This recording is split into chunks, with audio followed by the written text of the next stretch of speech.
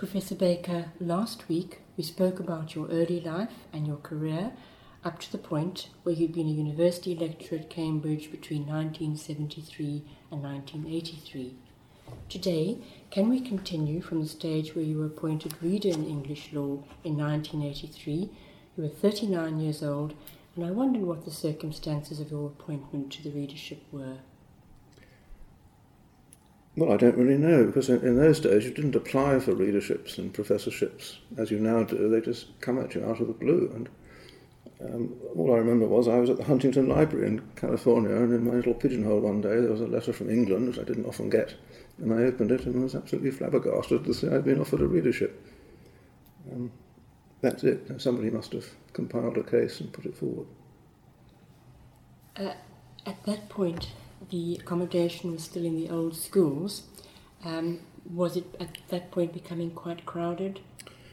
It was very crowded, and we had lectures on other sites as well. I can't remember exactly when, but we had some lectures in the Mill Lane lecture rooms, and latterly, I think, at Lady Mitchell Hall as well, so it was all over Cambridge.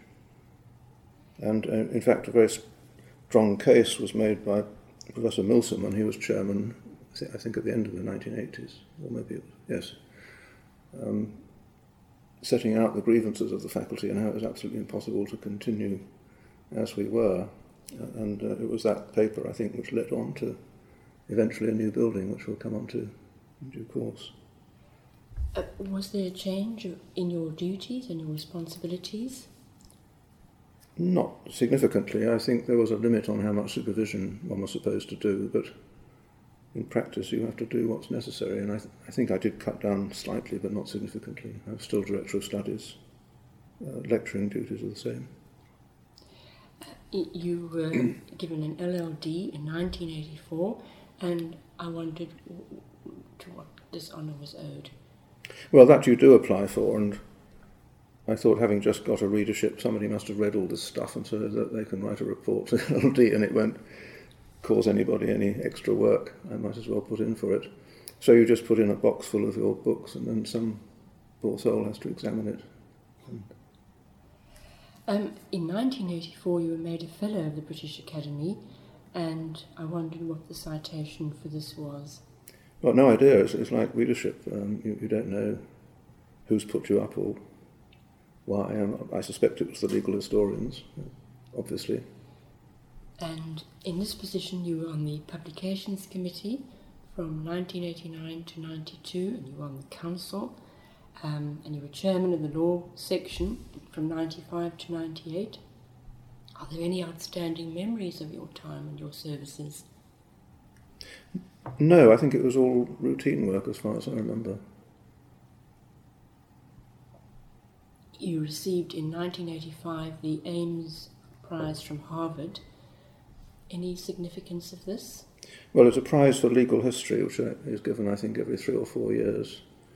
So I felt very honoured to get that, and that was expressly awarded for my introduction to Spellman's reports, which had been the York Prize, so I got 2 prizes out of that in the end. And they flew me over to Harvard to receive it. There's a very nice big medal comes with it, so that was very agreeable. Very nice. And fairly early on in your career as well. Yes. You visited Yale in 1987, and I wondered what the circumstances of that were. Well, I think that the Dean, Guido Calabresi, who'd been here, asked me if I'd like to do it.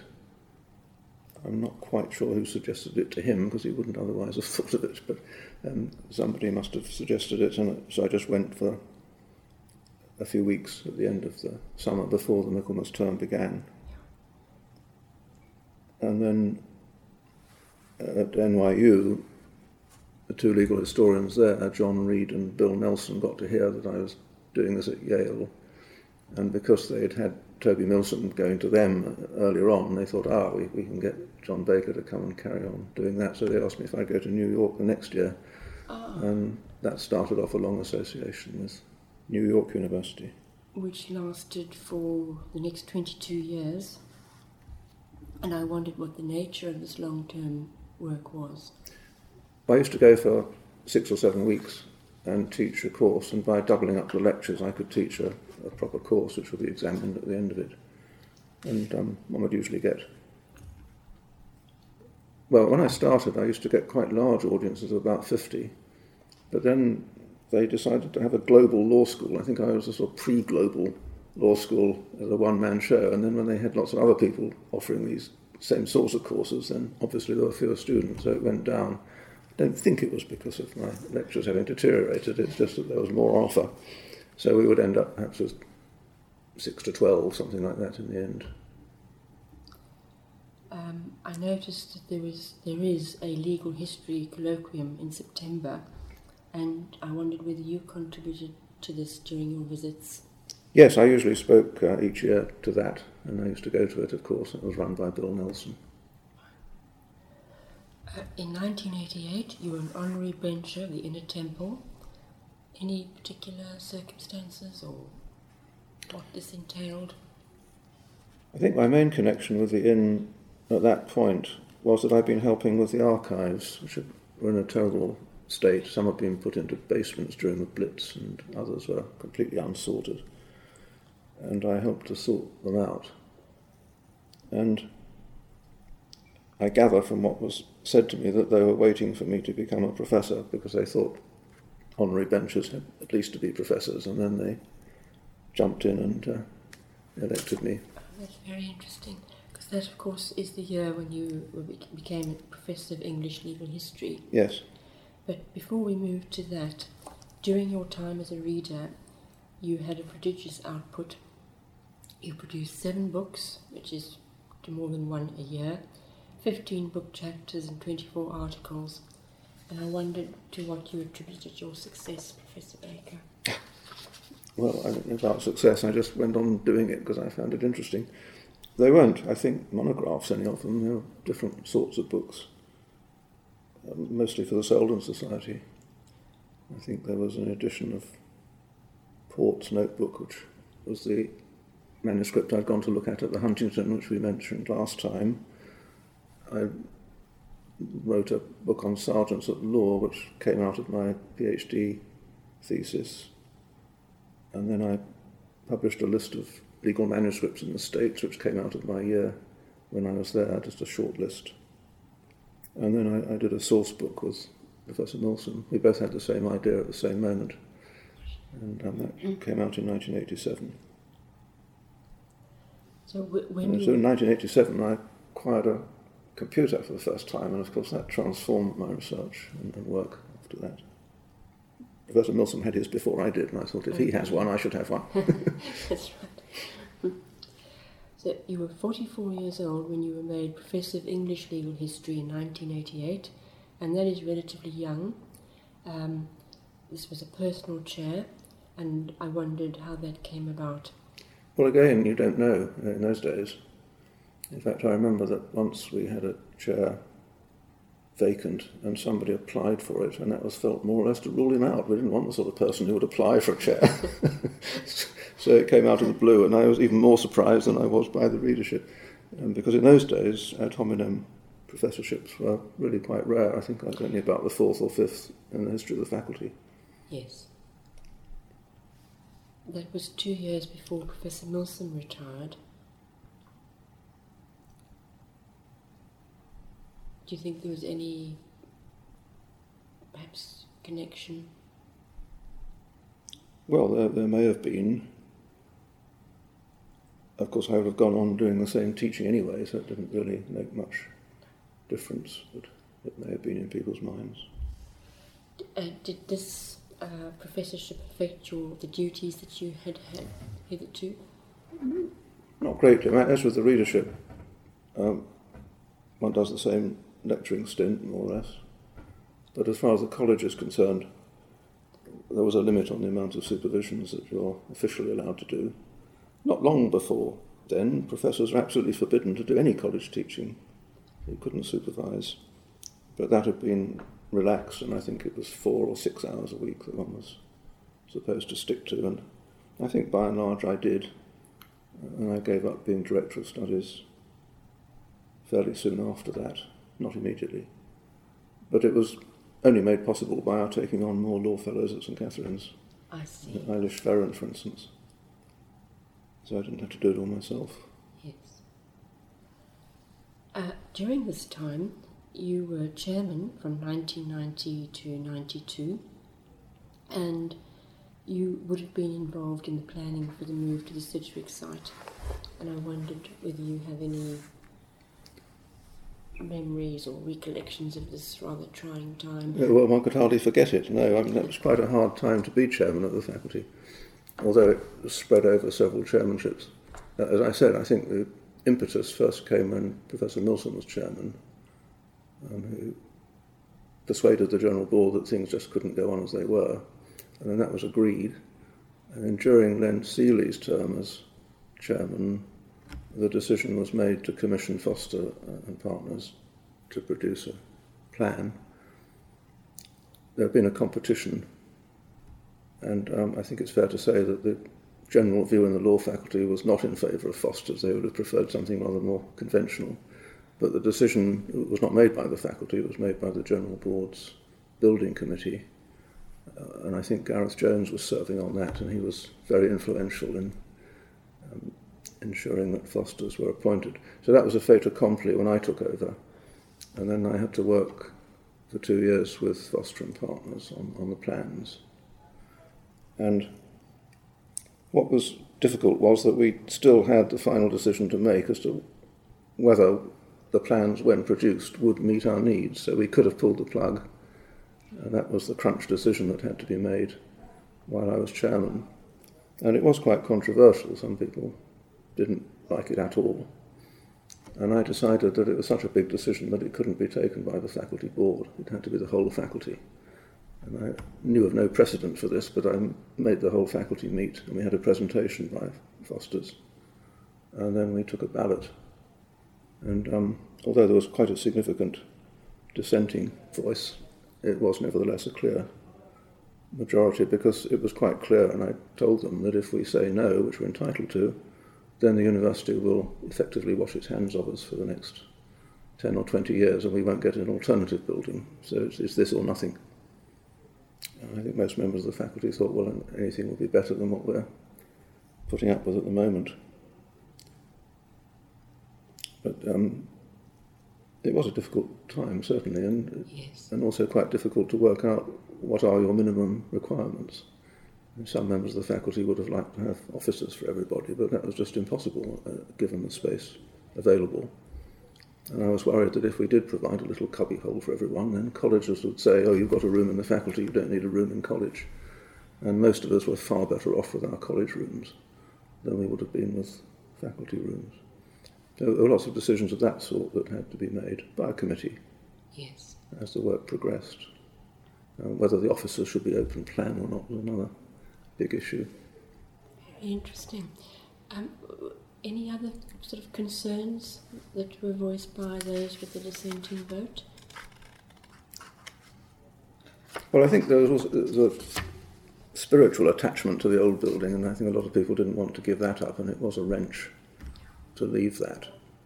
But obviously on the other side you could see that we would have more space and the books could be set out rather more logically in straight lines. It's easier to find things. Did you meet the architect, Sir Norman Foster? Yes, he came up once or twice, and most of our dealings were with his second in command, but he came up to meet the faculty, speak to the faculty. He was a rather arrogant person and didn't listen to us at all.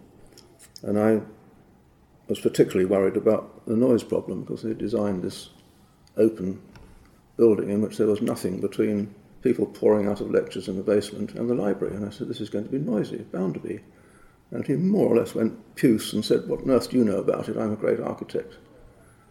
And of course I was right, and the great architect was wrong, and we had to put a glass screen in, which is what I'd asked for, and he said, you won't need it. So my dealings with Sir Norman Foster, as he then was, were not happy. No.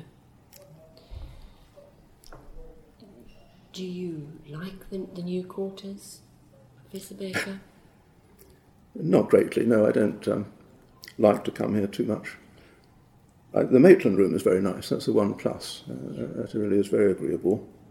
And perhaps even nicer than the old room 3 where we used to keep the legal history books in the Cockerell building. And of course I appreciate all the facilities, and we can do all sorts of things that we couldn't do before, and that is wonderful. I just don't have a sense of uplift when I come here. No. As certainly Professor Lipstein never got used to the building. Greatly missed the... There's something wrong with the air quality as well, so whenever I've been here for more than an hour, I desperately need a glass of water. It's very dry. Yes. We weren't allowed to have air conditioning because it was too expensive. We weren't allowed to have openable windows because they were too old-fashioned.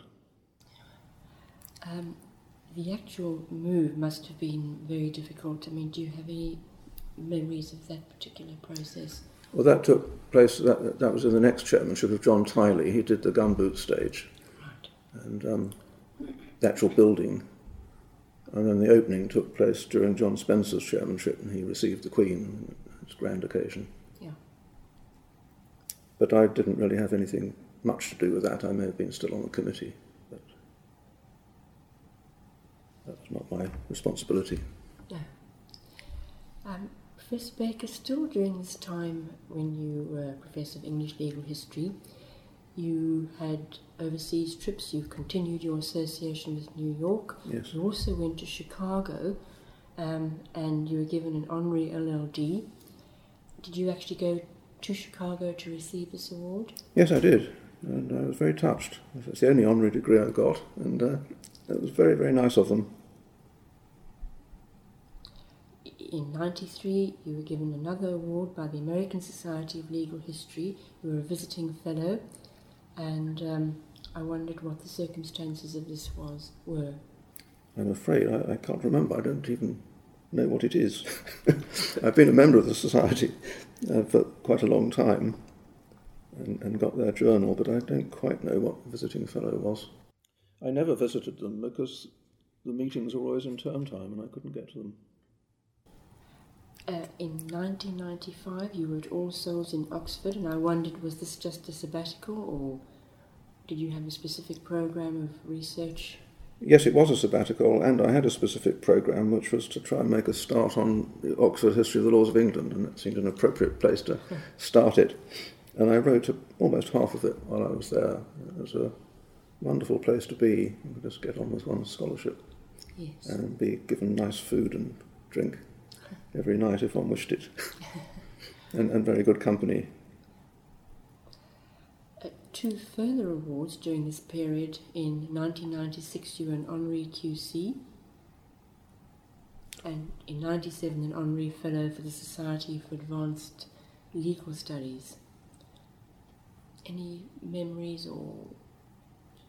Well, I was really very honoured to become a Silk. Having always thought of myself in earlier days as a barrister-in-waiting, even though it wasn't a real practising Silk, it was nevertheless a distinct honour, and I was very delighted to be able to go up to the House of Lords and get sworn in my buckled shoes and full-bottom wig.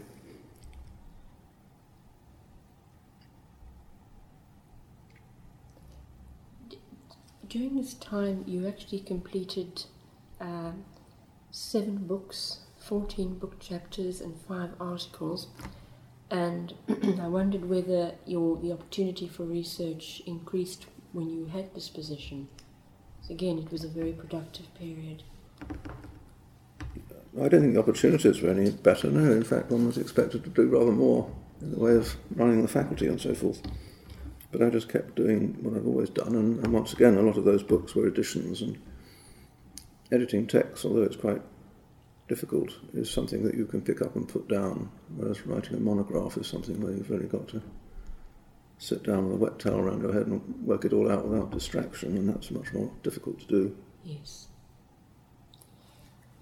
Well, in 1998, you took the Downing Professorship. You were awarded the Downing Professorship, and this chair was founded in 1800 as a bequest of Lord Downing, and I wondered whether there are any specific qualifications linked to the chair, or can it cover any area of law? It can cover any area, yes, indeed. Of course, one of the greatest holders was Maitland, who was the founding father of legal history, But it didn't have to be a legal historian. In fact, it usually wasn't. So I was very grateful to be considered for that. Any recollections or comments regarding the circumstances of your succession to Professor Gareth Jones?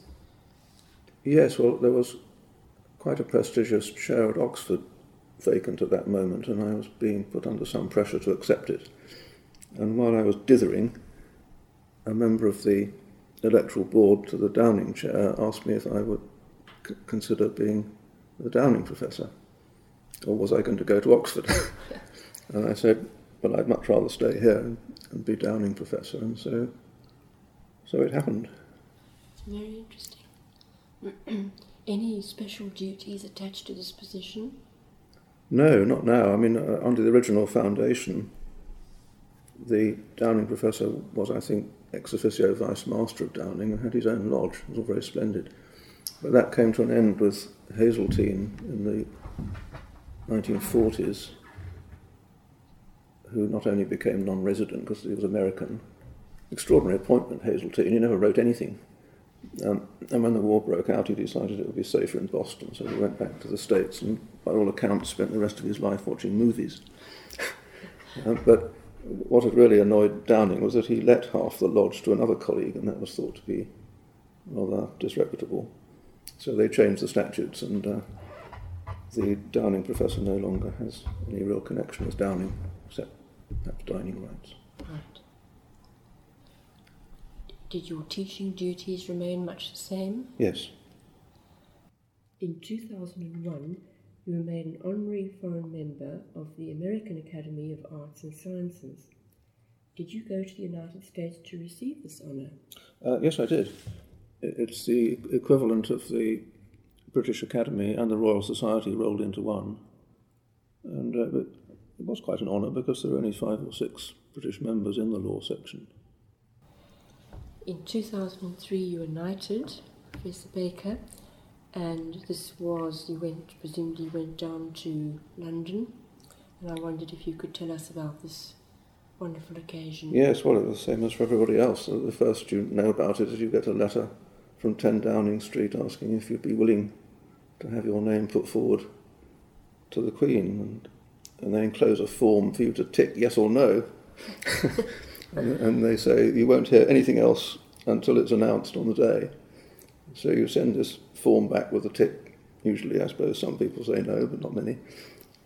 And then you just spend several months wondering if they've received the reply or not.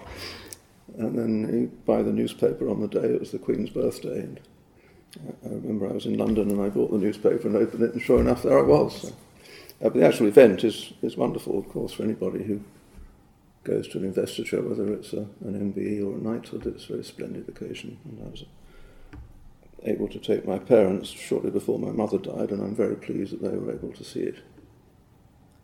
That does sound a wonderful occasion. Professor Baker, in 2008, you were given a gold medal by the Irish Society of Legal History, and I wondered why you were given this award. Well, just for services to legal history, I suppose. I didn't have any very strong connections with Ireland. I'd given the odd paper relating to Ireland, and I used to in fact, my very first paper was published in the Irish Jurist, but that was more because it was a useful outlet for me than that I wanted to benefit Irish scholarship. But anyway, it's a learned society devoted to legal history, and it was very generous of them to honour me in that way. I did read a very interesting piece, a lecture that you gave to Galway University in 2006, where you were critical of undergraduate teaching in English universities, and perhaps we can come back to that when we talk about your scholarly work. This 13-year period in the Downing Chair was your most productive in what has been a particularly creative and productive career. 10 books, 23 book chapters and 44 articles, and I wondered if you could sum up this period of your career in terms of the opportunities that it presented. Well, it was just business as usual, really. I think it may be slightly more items because it was a slightly longer period than others you mentioned. But I don't think there was any particular change. I just went on doing what I've always done. And of course, many of the things that you write are long-term projects, and they come to fruition rather by chance at certain moments, which are not actually when you did most of the work. So maybe I was better at finishing things off. Well, in 2002, you were the Lady Margaret's Preacher, which is the oldest teaching post in the university, and I wondered what this entailed. It was one of the most bizarre appointments I've ever received. Not having any religious beliefs, I was pleasantly surprised to be invited to deliver a sermon. And the only duty now has been whittled down from a lectureship to giving the commemoration sermon in Great St Mary's on Commemoration Day. And so I said I would do it, and nothing like a challenge. And of course I took a lawyer's approach to it, and since I thought it was rather strange that I was being asked to give this lecture, which would have horrified the Lady Margaret, I spoke about perpetuities and Donors' intentions and how proper it was for people to expect their wishes to be carried out for hundreds of years. So I tied it in with the absurdity of my own position. You retired in 2011 from the Downing Chair, and we should perhaps say nominally retired because you've been extremely busy. Did you have to retire, Professor Baker? I mean, is it mandatory? Yes, it is. It was probably illegal, but I actually voted in favour of it because I think we ought to get out and make way for the next generation, really. I've seen what problems it causes in the States to have people staying on. And these geriatrics who don't do anything, occupying all the best rooms and costing a lot of money. And I just don't think that's right, really. And I think it's better than having an awkward conversation with the chairman of the faculty at some point saying, no, we're now getting so many complaints, John, that we think you ought to step down. Better just to go when the appointed time comes. Plenty else to do. You, in 2013, were awarded the Sutherland Prize. This was from American Society for Legal History. Any recollections of this? Well, that was for the article I wrote for a Festschrift to my old friend Paul Brand, who was a specialist in the 13th century. And I haven't really done much on the 13th century, but I did used to lecture on problems about the history of the action of covenant in the 13th century, which had never really been resolved. And I thought I'd just really rework my lectures for that and put that in, and it seems to have appealed to somebody, and they very kindly gave me a prize. I was flabbergasted. I've never won a prize for a very long time, but there we are. Did you go to the States to receive it? No, that's not necessary, no. I know that obviously your scholarly work continues, and I had the great pleasure of hearing you give a talk at a library conference last year in Oxford. Are you considering new projects, Professor Baker, or are you simply completing long-term ones? I think at my age it would be rather rash to start anything new of a major kind. Of course, one's always being asked to give papers, but usually, if possible, one tries to make use of material one has already gathered. So I will be largely finishing things off, I think, and editing.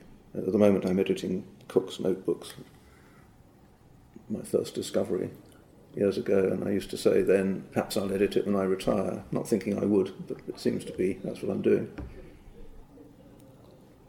Your output in your retirement, again, has been remarkable. 4 books to date, 13 book chapters, and 21 articles. Presumably you don't require funding for your research, Professor Baker? No, never had funding. I regard my pension as being rather like a research fellowship without limit of tenure, and that supports me doing what I need to do as long as I can afford to go to libraries and buy paper and keep my computer going. Yes. I was wondering where you felt you worked best in retirement, particularly at home or in your college. I know it's not here in the faculty from what you've just told me. No, it isn't indeed. I don't have my college rooms anymore, but for most of my career, from, I suppose, 1971 until 2011, I did all my work in my college rooms. And I was very lucky from 1975 until retirement to have a rather nice little set of rooms up in the roof called Sky Hall. And I did nearly all my work there. Occasionally did some at home, but not all that much. Tended to pursue hobbies at home. But then I had to get out of my rooms when I retired, and quite rightly too. I dreaded it for years. I thought, what on earth am I going to do with all my books? I had an enormous number of books in Sky Hall, so much so they all worried about the ceiling below. But my wife very sensibly said, why don't you just build a library in the garden? And my previous study was rather nice, room facing the garden, and she said that would make a lovely kitchen. So we did a deal, and she got a nice kitchen, or we both got a nice kitchen out of it, and I got a wonderful new library, and I got all 90 metres of books from Sky Hall into it, just with compact shelving. So I'm now very happy working there. Sounds wonderful. Mm-hmm. Do you still play a role in the faculty, Professor Baker, in an advisory capacity? No.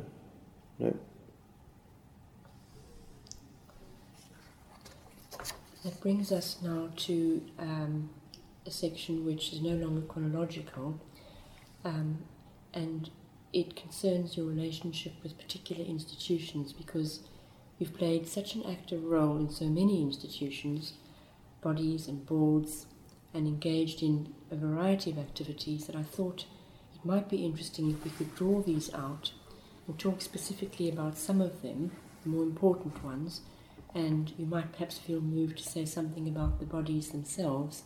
And I wonder if we could start with the Selden Society. You've had a long and distinguished association with the Selden Society, and your publishing record was particularly strong with them during the period when you were professor from 88 to 98. I wondered when you joined and what the circumstances were of that. Well, as far as I can remember, I joined more or less as soon as I took up an academic position, because it was the sort of thing you have to do if you're a legal historian, and it's very inexpensive, marvellous value. I can give it a plug. Still is. So it would have been in the mid-60s. Can you tell us a bit about the Selden Society and what it does for legal history? Yes, it was founded in 1887 to publish works relating to English legal history, usually one a year, an annual volume a year, which members get for a subscription. And then we also publish supplementary volumes from time to time, which are charged for, more or less at cost price. And that's it, really. We don't organise conferences or anything of that sort, because there are other ways of doing that, which we may come on to. But it is a publishing society, and serves a very important function for producing texts of material which wouldn't otherwise be available in print. We haven't, on the whole, produced editions of things that are already in print. Just occasionally it's been valuable to do that where comparison of texts has been required. But with printed books one can just reproduce them photographically nowadays. There's no need to edit them. But we edit law reports and lectures in the Inns of Court and that kind of thing, which is very difficult to use in manuscript form. One can, of course, and we have to, but it's so much easier to use when there's apparatus, indexes and so forth. Well, you've been on the council since 1973, and I wondered if you could recall any significant developments over the intervening 40 or so years. Not really. It's been a steady story of success. We've gone on producing the odd volume a year. And perhaps one of the nicest developments has been a very recent one, that we managed to save up enough capital, because we have such a large membership, that we're able to fund a scholar at university. The first of the Selden Society scholars is in fact at Cambridge at the moment doing a PhD, and we've just renamed it the Milsom Scholarship. You were the literary director of the Selden Society, and you held this position jointly from 81 to 90 with David Yale, and then solely from 90 to 2011. I wondered if you could outline the circumstances of this? Yes, well, that's an accurate statement. David Yale and I did it jointly for a while. He had, I think, been doing it jointly with Toby Milsom. I can't quite remember what the position was before 81, but anyway, we did it jointly for about 10 years. And then I took it on my own. And I think I served a longer term than any other literary director. But that's partly because it tied in very closely with my own work. And whenever we were short of a volume, I just produced one myself. It made life a lot easier than chasing other people. It is actually very difficult to get work done for the Selden Society because we don't pay editors. And all our editors have other jobs and other priorities. And so although we have some very good ideas put to us, it's sometimes a very long wait before a volume actually appears. There's one famous volume that took over 100 years, and by the time it finally came out, the texts that were edited were completely different from the text which had first been proposed, but it was organically still the same project. And that's a rather bad example, but some certainly take 10 years quite normally. Any memories of David Yale? I remember Mr. Pritchard spoke of him at some length because they obviously had a project, a long-running project. Yes, the Admiralty project, yes. Well, David was a colleague for many years. I'm rather sad that he now lives in Wales and I don't see so much of him because we got on very well and there was a good partnership in the Selden Society, and indeed we also taught the LLM course together over the years. And I have pleasant memories of those days. Yes. Professor Baker, are there any memorable occasions that stand out for you? Because I recall Professor Milsom recounting the centenary celebrations in 87 when the Duke of Edinburgh attended and conversed very well with the American visitors. Do you have any memories of your time? Well, that was the only memorable occasion. We have a memorable occasion every 100 years in the Selden Society, so I shan't see the next one. There have been the odd memorable hiccups, like printers going bust and the Secretary of the Society having to go and rescue all the volumes quickly before the sequestrators seized them and so on. But we don't organise occasions, so no, we haven't had any others. That brings us to your association with the Inner Temple, which you joined early in your career when you were an assistant lecturer at UCL. You have had this association throughout your career, and I wonder if you could briefly outline how you came to join. Well, I joined long before I was an assistant lecturer. I joined in my first year as an undergraduate because you had to eat the dinners in those days. You had to keep 12 terms by eating dinners before you could be called. And my call night was my very last dinner, so I got all 36 in just in time. And if you didn't start early, then you'd have a wait before you could become a barrister at the other end, which could be very inconvenient. So because I thought I was going to the bar, I joined the Inn straight away. I think I chose the Inner Temple because the undergraduate who I was sharing digs with in Muswell Hill was already a member of the Inner Temple, and he said, I'll take you down there for dinner. And there was also a very senior junior barrister practicing in Chelmsford who my father knew slightly, who was a bencher, and he said, I'll propose your call in due course. But it was only a very loose connection that drew me to the Inner Temple. And it's been quite an important association, really. Because of my work on the history of the profession, I have obviously an interest in the Inns of Court, and I've always felt close to them for that reason. But it's also a very agreeable society, and I've enjoyed being associated with it, especially as a bencher. Any particular facilities that were of use to you in your historical research? Well, there's a very fine library with a lot of manuscripts. But what was of greatest use to me when I was an assistant lecturer at UCL was there used to be a lot of 17th century books on open shelves. And at UCL, we didn't even have a set of yearbooks, which are essential reading for a legal historian. And I could go down to the Inner Temple and just pull them off the shelves And I used to sit in a little alcove up in the gallery overlooking the gardens and the river, looking at these books, and I can still remember the rather nice smell of decaying yearbooks with this beautiful scene outside the window. Very happy days. Unfortunately, they're going to destroy the gallery now, build something else there, but that's progress. Yes. So you've held a wide variety of posts within the Inner Temple, and obviously played a very active role for 40 years. Has this provided you with lifelong professional contacts, comradeship? Yes, as I say, it is a very friendly society. I haven't played perhaps as active a role as a full bencher would. I was made an honorary bencher so that I didn't have to go to meetings of the governing body, bench table, which might have been interesting, but it would have been a burden from Cambridge. And so the only positions that I've really held have been in relation to the archives and, for a brief time, the library and scholarships committee and book prize, that sort of thing, but yes, not the day-to-day running of the inn. Well, in the course of my up to now brief sortie into your scholarly writings, I've realised that much of what you've written concerns the Inns of Court, as you just mentioned, and what a vital role they played in the development of the common law.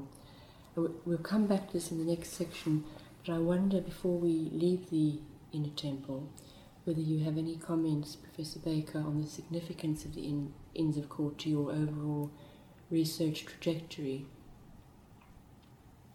Well, in a way, they're more central than the universities, because the universities in the past, the periods I work in, were largely seminaries for the clergy.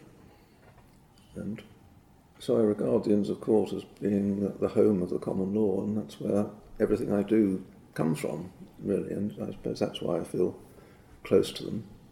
I should also mention that I've been not quite so closely attached, but also attached to Gray's Inn, because they used to be the only inn to have a historical society. That's now been rectified, but ages ago, in the 70s, they had quite a flourishing historical society, and I used to get asked to go and give talks after dinner, which is not the ideal time to give talks, because students tended to stay until the port was exhausted, and then they would just leave unashamedly. It wasn't just when I was lecturing.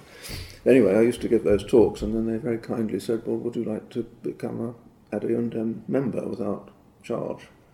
So I became a member of Gray's Inn, barrister of Gray's Inn, and then a few years ago they very kindly elected me as an honorary bencher, so now I've got a connection there too. I wondered about that, so that you can actually, if you're invited, belong to two. You can as an honorary bencher, not as a governing bencher. Right. Professor Baker, that brings us to your fellowship at St. Catherine's. This is, as you realise, a fairly random list, rather than chronological. And you've been a fellow of St. Catherine's for over 45 years, and obviously seen some changes. And I wonder if any of these stand out for you. Well, of course, when you're living through changes, you don't always notice them, but there have been changes, definitely, yes. Well, most obviously the number of fellows. So I think I was number 30 or 32 when I was elected, and the Master of the Day had worked out that that was the maximum number of fellows that the college could ever support on its endowment. And we're now, I think, about 65 on the governing body. And it's become much more cosmopolitan. The fellowship that I joined was, of course, all male, and there were only two men who weren't English, and they were Scottish. Whereas now we have fellows from all over the world speaking all sorts of different languages. It's a completely different fellowship in that sense. And then we admitted women in 1979, that obviously made a difference. I was the very last dean of the all-male college. I remember I once had to ask a lady to leave because we had guest hours and we weren't allowed to have women in college after a certain time. And I rather bashfully showed her out and apologised profusely for these rules, and she said to me, "I'm so grateful to you. I've been trying to get away from that man all evening." So they perhaps had their uses. And then my last job as dean was to assign rooms to the incoming female students. So that was the beginning of a new era. And we also have far more graduate students than those days, because in those days most of our graduates were simply CAPS men staying on. Whereas now we have graduates all over the world, and they're a very vibrant and important part of the college community. You've had various positions that you've held since you first became a fellow, and some of them have intriguing titles. For example, Keeper of the Muniments. And I wondered if you could tell us what that involved. It just means looking after the college archives and answering any letters that come in with queries, which are mostly genealogical these days. Right. But of course I found that great fun, and I just go and read things occasionally and find out what was going on in the college in the past. So I still sometimes get asked questions if people want to know the answers to strange historical puzzles. Don't always know, but I know my way around the archives. Custodian of the works of art. That meant looking after the picture collection, having them restored when they needed it, and deciding where to put them. I produced a detailed catalogue, correcting one that had been printed years before. But my main achievement was to start putting pictures in the hall. We had this brutalist 1960s hall put up, in which the architect would have been horrified at the thought that there might be anything human in it, like a portrait. So it was designed to show off his great big iron chandeliers, which we removed, thank goodness, pretty soon. And I thought once, well, I'll just try putting at the end of the hall a picture of the founder and a principal benefactress, which used to hang in hall, and see what the fellows say. And they'll say, "How nice to see them again. Could we perhaps have some more?" So now we have portraits all around the hall, and it does actually make a difference. You're also Director of Studies in Law. Yes, well, that's normal for a law fellow. I took over from Dick Goodison, who'd been Director of Studies since 1948 when he came back from India. And then I handed over to Eilish Ferran and others. During the time, Professor Baker, that you were Professor of English Legal History, you were the Prior Lector, and I wondered what that entailed. Well, that's a standard college office that every college has. It's a liaison officer, I suppose, between the college and the university. So you matriculate students, which makes them members of the university. In the old days, that was a Senate House job, but now it can be done in the college.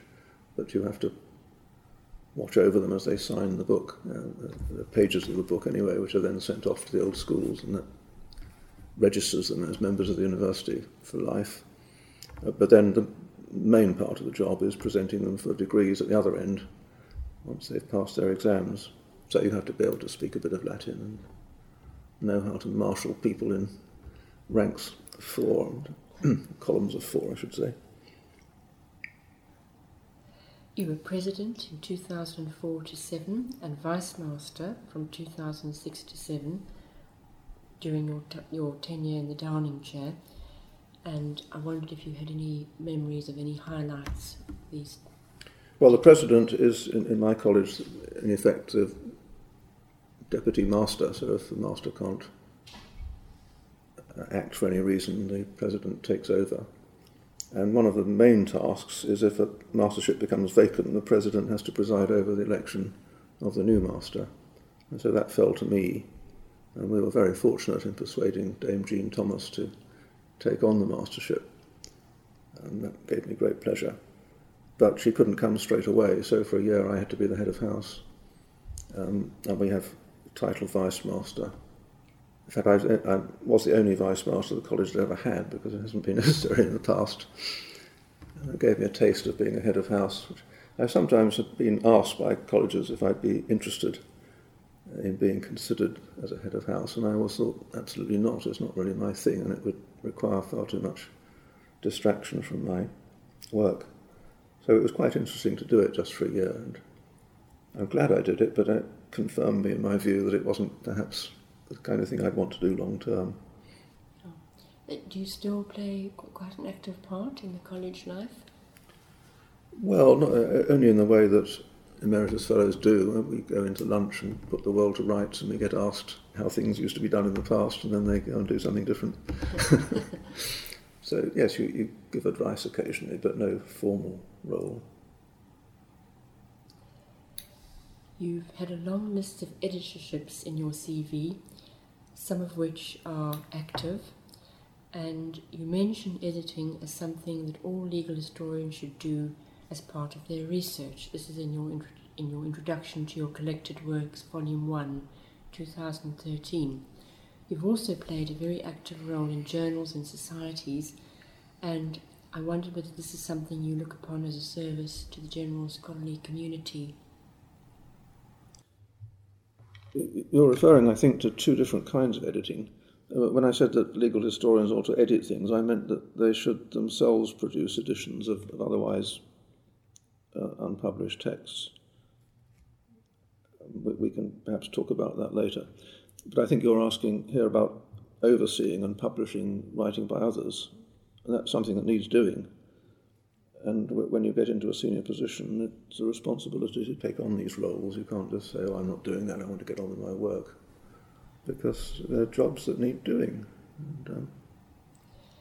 And of course, both the Cambridge Studies in Legal History and the Oxford History of the Laws of England, and even more so the Selden Society, have all published my own work, so I'm particularly grateful to them for that and owe them something in return. It seems to me that in the list that you gave, Professor Baker, there are currently 10 that are still active. So it must be... Well, quite a few of those, when you're asked to serve on the committee of a journal, it just means they print your name inside the cover and you don't actually go. I've never been to Australia, for instance, for the Australian Journal of Legal History meetings. Some of them, Cambridge Law Journal, is a bit closer to hand, and in the past was more actively involved in that. But membership of editorial committees usually just means at most a meeting a year or maybe two. Not very serious work. The main function in practice is to act as a referee in respect of submissions in your own area of expertise. Did you find the switch to electronic publishing challenging? No, not really, no. In the case of the Selden Society, which I know best, it made the volumes cheaper, actually. And it means that one can be a bit more generous to editors in letting them change things than we used to. In the old days, you used to have to count every letter when you altered something in a line of movable type, and you really didn't want to make major changes, whereas now we can be a little bit more profligate. Professor Baker, most of these positions or editorships started in the 70s and the 80s, and other than the sort of change from print to electronic, have there been any changes in types of articles that have been submitted over the years? Well, my concern has really been with the legal history aspects, apart from the Cambridge Law Journal. And so they will obviously reflect changed focus, changed interests in legal history, which I don't think there's any particular pattern to it. It's just people move on and do new things. Coming then to Cambridge University bodies, where you've played a very active role within the university, having occupied many positions. For example, you were on the Council of the Senate, the Work and Stipends Committee, Senate House Syndicate, Society Syndicate. Did you volunteer for these, or...? I think I was pushed onto most of them. Well, the Senate House Syndicate and the Society Syndicate really came as being a proctor, and I stayed on the Senate House Syndicate after being a proctor. The Council of the Senate I was put on to really at the behest of the law faculty in order to see the faculty building went smoothly there. And we had Gareth Jones on the General Board, so we were able to keep an eye on things. Yes. The Work and Stipends Committee, I think, was an offshoot of being on the Council of the Senate, probably. I served on the committee on the Education Reform Act, and in fact was chairman of it. And that was quite a difficult period because the 1988 Education Reform Act empowered commissioners to go into universities and rewrite all their statutes so that university officers could be made redundant and so forth. And we didn't think that they had nearly enough safeguards built into them. And we wanted them to change, but by the time they consulted us, they seemed to already made their minds up as to what statutes they were going to impose on us. And it was embarrassing because one of the commissioners was David Williams, who was not only the Vice-Chancellor here, but also a public lawyer. So we have to try to persuade him that these statutes they were proposing were really infringements of civil rights and so forth. But we got some of our way. There's a compromise in the end. But they did impose statutes. Since then, quite a lot of them have been changed by colleges using their powers, so we've been able to get back some way to where we were anyway, so it was all a bit of a waste of effort. But it was quite a difficult period, partly because there was the university issue, but it also affected all colleges, and it was even more worrying there. And I had to go to the colleges committee and tell them what we were doing and get permission from all the colleges to represent them all before the commissioners. And it's very rare that you can get all the colleges to agree on anything, but we did on this. So I was able to represent all the colleges and the university in those meetings. Extraordinary. That must have caused you, looking back, a sense of achievement, Professor Baker. Well, there was an awful lot of paperwork and bother, and looking back on it, it was really a waste of time. It would have been much better if it never happened. I mean, the Education Reform Act, I don't think it achieved anything. Right. But I may be wrong about that. Others will form a better view. And a similar sort of role, but not nearly as stressful. I was on the Statutes and Ordinances Revision Syndicate following the WAS report, which was originally chaired by David Yale, and then I took over from him. And that was just a matter of drawing up into legal form the constitutional changes which Sir Douglas Was had recommended. I wondered about that, actually. Those were the Was reforms. Yes. Right. And the Septem Virae, I wondered what that body did. Well, the Septem Virae is the highest court of appeal in the university, and it has two functions. One is to hear appeals from the Court of Discipline, which can try undergraduates and graduate students for disciplinary offences. And it also is a court of first instance for university officers who've been dismissed, which doesn't happen very often, but I did have to chair such a case. It was really rather tricky. But most of its work is appeals from the Court of Discipline in exam cheating cases, which are not that numerous, but come up from time to time. Any other challenges that you remember from your involvement in these bodies? I can't recall any, no. One just does all these jobs in the course of a career, and obviously there are headaches at the time, and then they seem insignificant as years pass. Also, Professor Baker, on the Faculty of Law, you played a very active role in the administration. You had many positions. You were on the faculty board, you were secretary, chairman, you were on the degree committee, and Maitland Memorial Fund, and I wondered if you could tell us about your role in the Maitland Memorial Fund, and how this perhaps affected your research. It helped me to buy one or two microfilms in the early days, which then had to be deposited in the Squire, so it was nothing crucial. The fund was set up in memory of Maitland after he died in 1906, and it's now a substantial sum. A major concern of the managers was to stop the university pinching it, because the old schools, through the malign influence of the charity commissioners, would say that if we weren't spending it, they'd quite like to spend it on something else. And our answer was that we're trying to accumulate it so that we can do something useful with it. And I'm glad to say that in my last year or two as secretary, we managed to do that and establish studentships, which is a very good thing. So sometimes we can manage more than one if it's a part-funded studentship and somebody gets a bit of funding from somewhere else. So at the moment we've got several people doing PhDs in legal history who are funded either by that or by the Selden Society, and those possibilities weren't there when I started. I had noticed that over the last few years there seemed an increase in PhD research in legal history. Do you think it's linked to this? Well, obviously it can only account for maybe 3 or 4 cases, so there has undoubtedly been an increase as well, and that's partly due to the industry of my colleagues. I've never had very many PhD students myself, and it's not because I'm averse to them. I wanted to have more, but people don't want to do it for obvious reasons, as there are no jobs. And I've had some very interesting applications which have been approved, and then the person concerned couldn't get the funding and didn't come.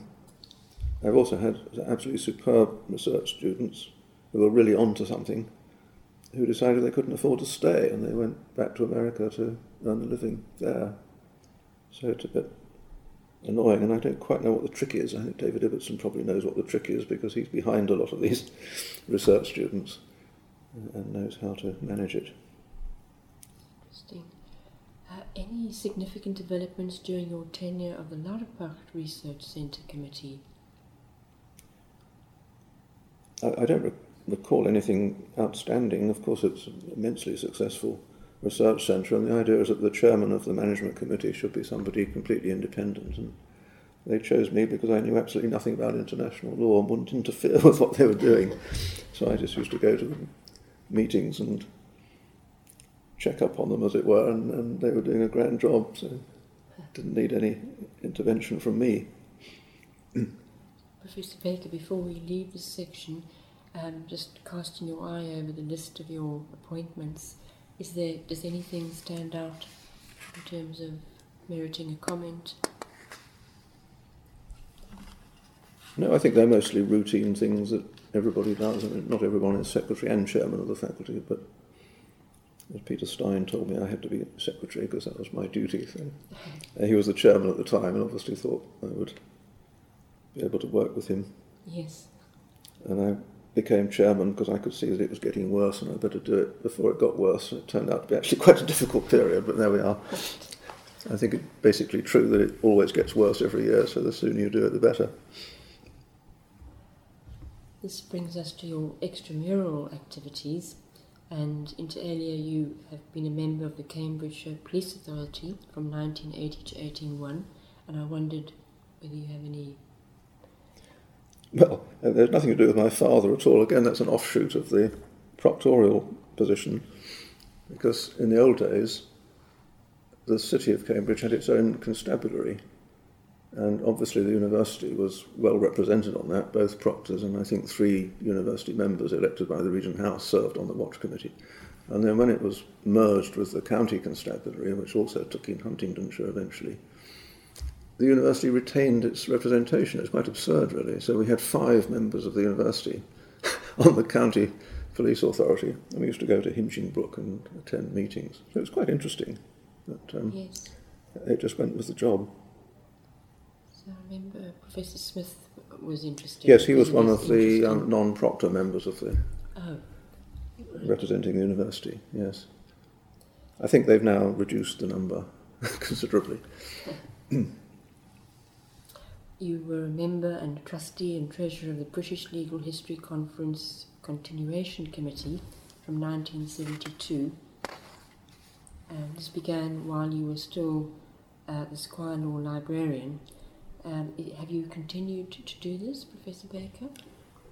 Yes, I have a role in it, not a very clearly defined role, because although we had a continuation committee, it proved absolutely impossible to get it to meet, so we've always proceeded rather informally, usually deciding over drinks at one conference where the next one is going to be, and then announcing it at the dinner, having done a bit of homework beforehand to find out who would be willing to do it. It all began, Daffys Jenkins was the founder really, and it turned out we both had the same idea at about the same time, and he wrote to me after attending the Edinburgh SPTL conference, which we'd both been at, saying, don't you think we ought to have a legal history conference? And I'd been thinking the same thing, so I thought, yes, that's a good idea. And he just took the idea up and arranged it to happen at Aberystwyth, where he was. And that was a great success. We had about 50 people came to it, and everyone said, must carry on, appoint a continuation committee to make sure it does. And then the next residential one was in Cambridge in 1975. We had hoped to do them every 2 years, but we didn't get our act together, and so we had a one-day conference in between 74 and Lincoln's Inn. But since 1975, we have kept them up every 2 years, ever since. But the organisation is done by the host university, so once they've been chosen, it's up to them really, and there is no overarching body that tells them what to do. There is a fund that can help them a bit, sort of float, but otherwise it's up to them. And it's been a great success. We now have hundreds of people on our books. So the last conference was...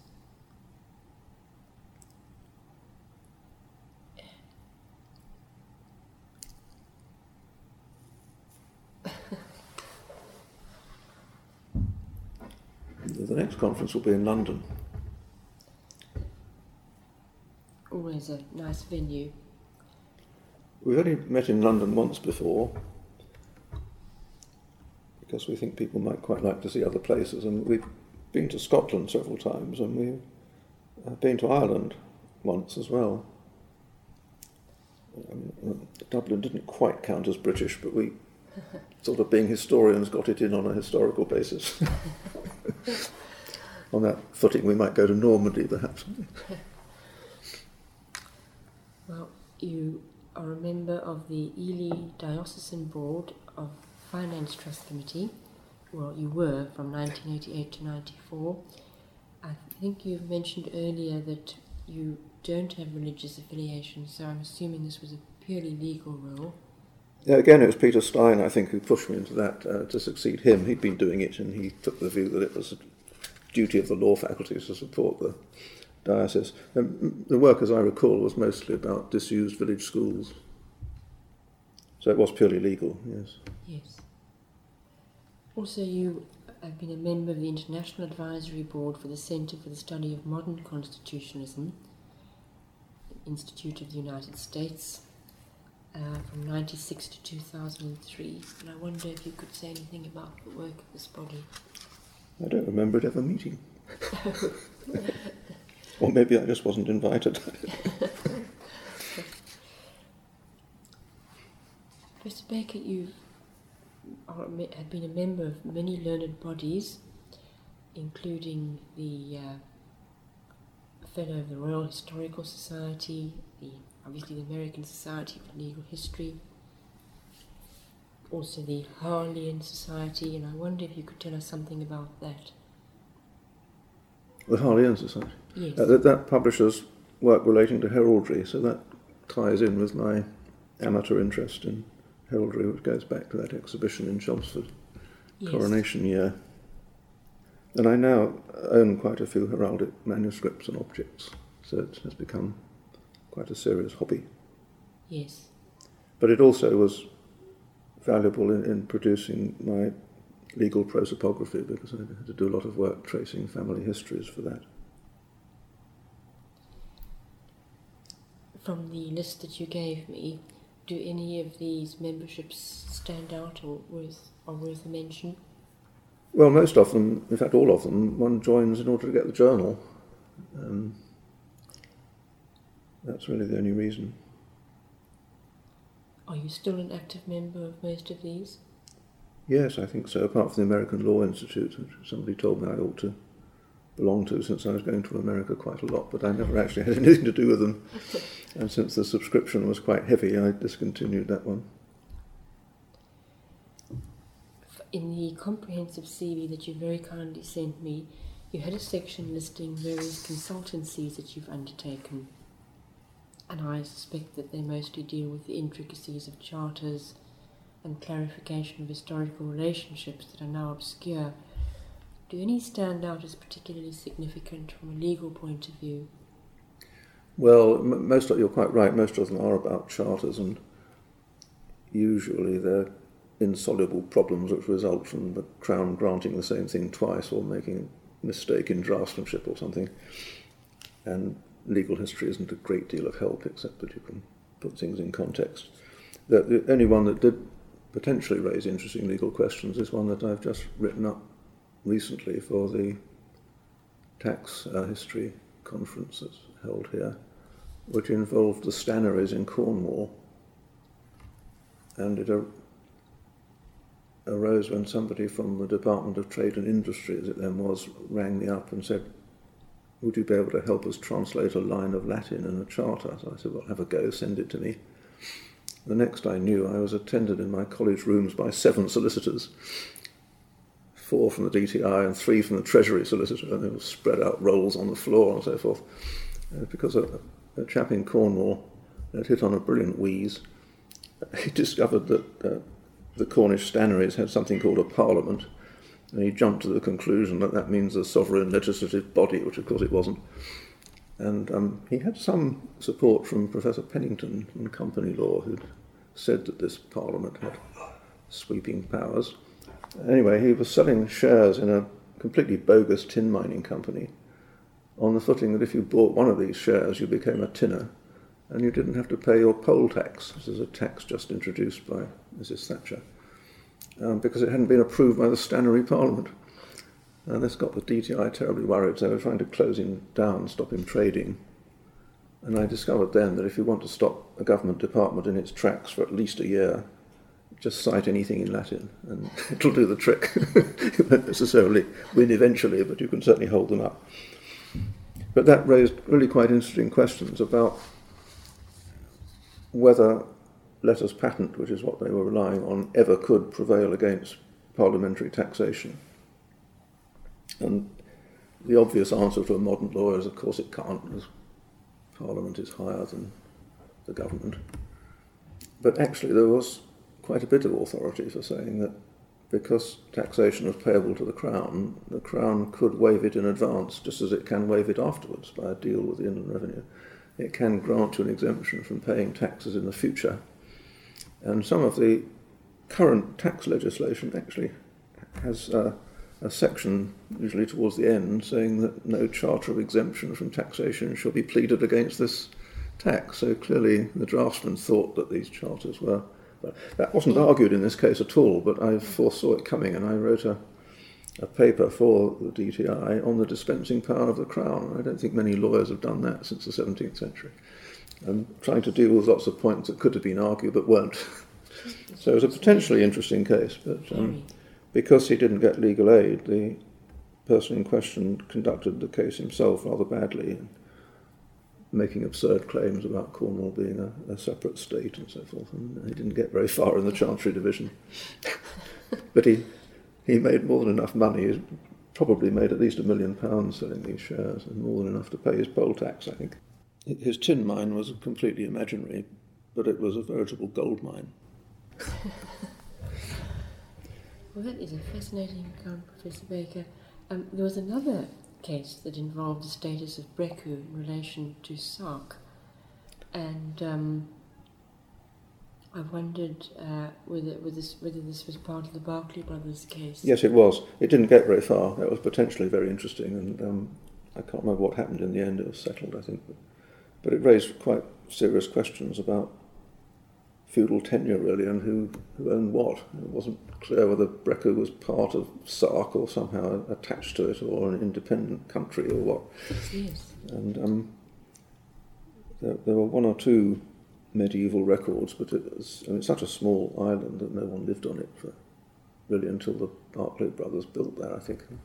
So you get a sighting about every 100 years that someone's put some sheep to graze there, and it's quite difficult to make a legal argument out of such curious materials. But like I say, I started on that, but it didn't get very far in the end. One that went on for a very long time was a dispute about mineral rights in North Wales. in which Michael Pritchard was on the other side. And they brought me in originally to explain an opinion written by John Barton of Merton College, Oxford, who was quite a distinguished legal historian, but wrote sometimes in a rather unusual style, which tended to leave out every other sentence, and so it's quite difficult to follow his line of thought. And I ended up giving advice over quite a long time, and I had to dig up lots of material in the record office. Fortunately, we had a client who didn't seem to worry about the expense, and he would come to the conferences himself, and he would be quite delighted every time I produced a new piece of information, although it tended to be 3 paces forward and 2 backwards one week, and then 2 forward and 3 backward the next week, and it just got more and more complicated. It was truly Dickensian kind of chancery litigation. In fact, the first conference I went to in Lincoln's Inn, they produced an opinion written by Randall Palmer, who became Lord Chancellor to Queen Victoria, in this very case, the same family on the other side, which I didn't agree with, actually. But in the course of my research, I found that there had actually been a case in the Court of Exchequer, I think, in the 17th century, on exactly the same issue with the same family. And it had never been decided, and it still hasn't been. As I think everyone concerned, including the Crown, has now settled. So it never will be decided. And we spent ages on that, and we just couldn't make head or tail of the documents because the roots of title just didn't work. And, I noticed that 3 of these consultancies related to the United States. And I wondered how that came about. There was one called the Shenandoah Courthouse case, and then 2 of the relating to the to Guantanamo Bay. Oh yes, well my involvement there was pretty minimal. I didn't write the Guantanamo Bay brief. There was a legal history brief explaining the historical background in England of habeas corpus, and I was sent it and asked if I'd be willing to put my name to it, and it was actually very good history written by a friend of mine, so I did sign it. And it turned out that my name came first alphabetically, so they were referring to it as the Baker Brief at one point. But I just put my name to it, that's all. Right. Couldn't even add anything, it was so thoroughly done. There was one South African consultancy. Oh, that was again very minor, about the history of King's Counsel and the analogy with senior counsel in South Africa. Right. Well, Professor Baker, unless you have anything more to add to your very intriguing involvement with these various consultancies, I think this brings us to the final section, which is the highlights of your career.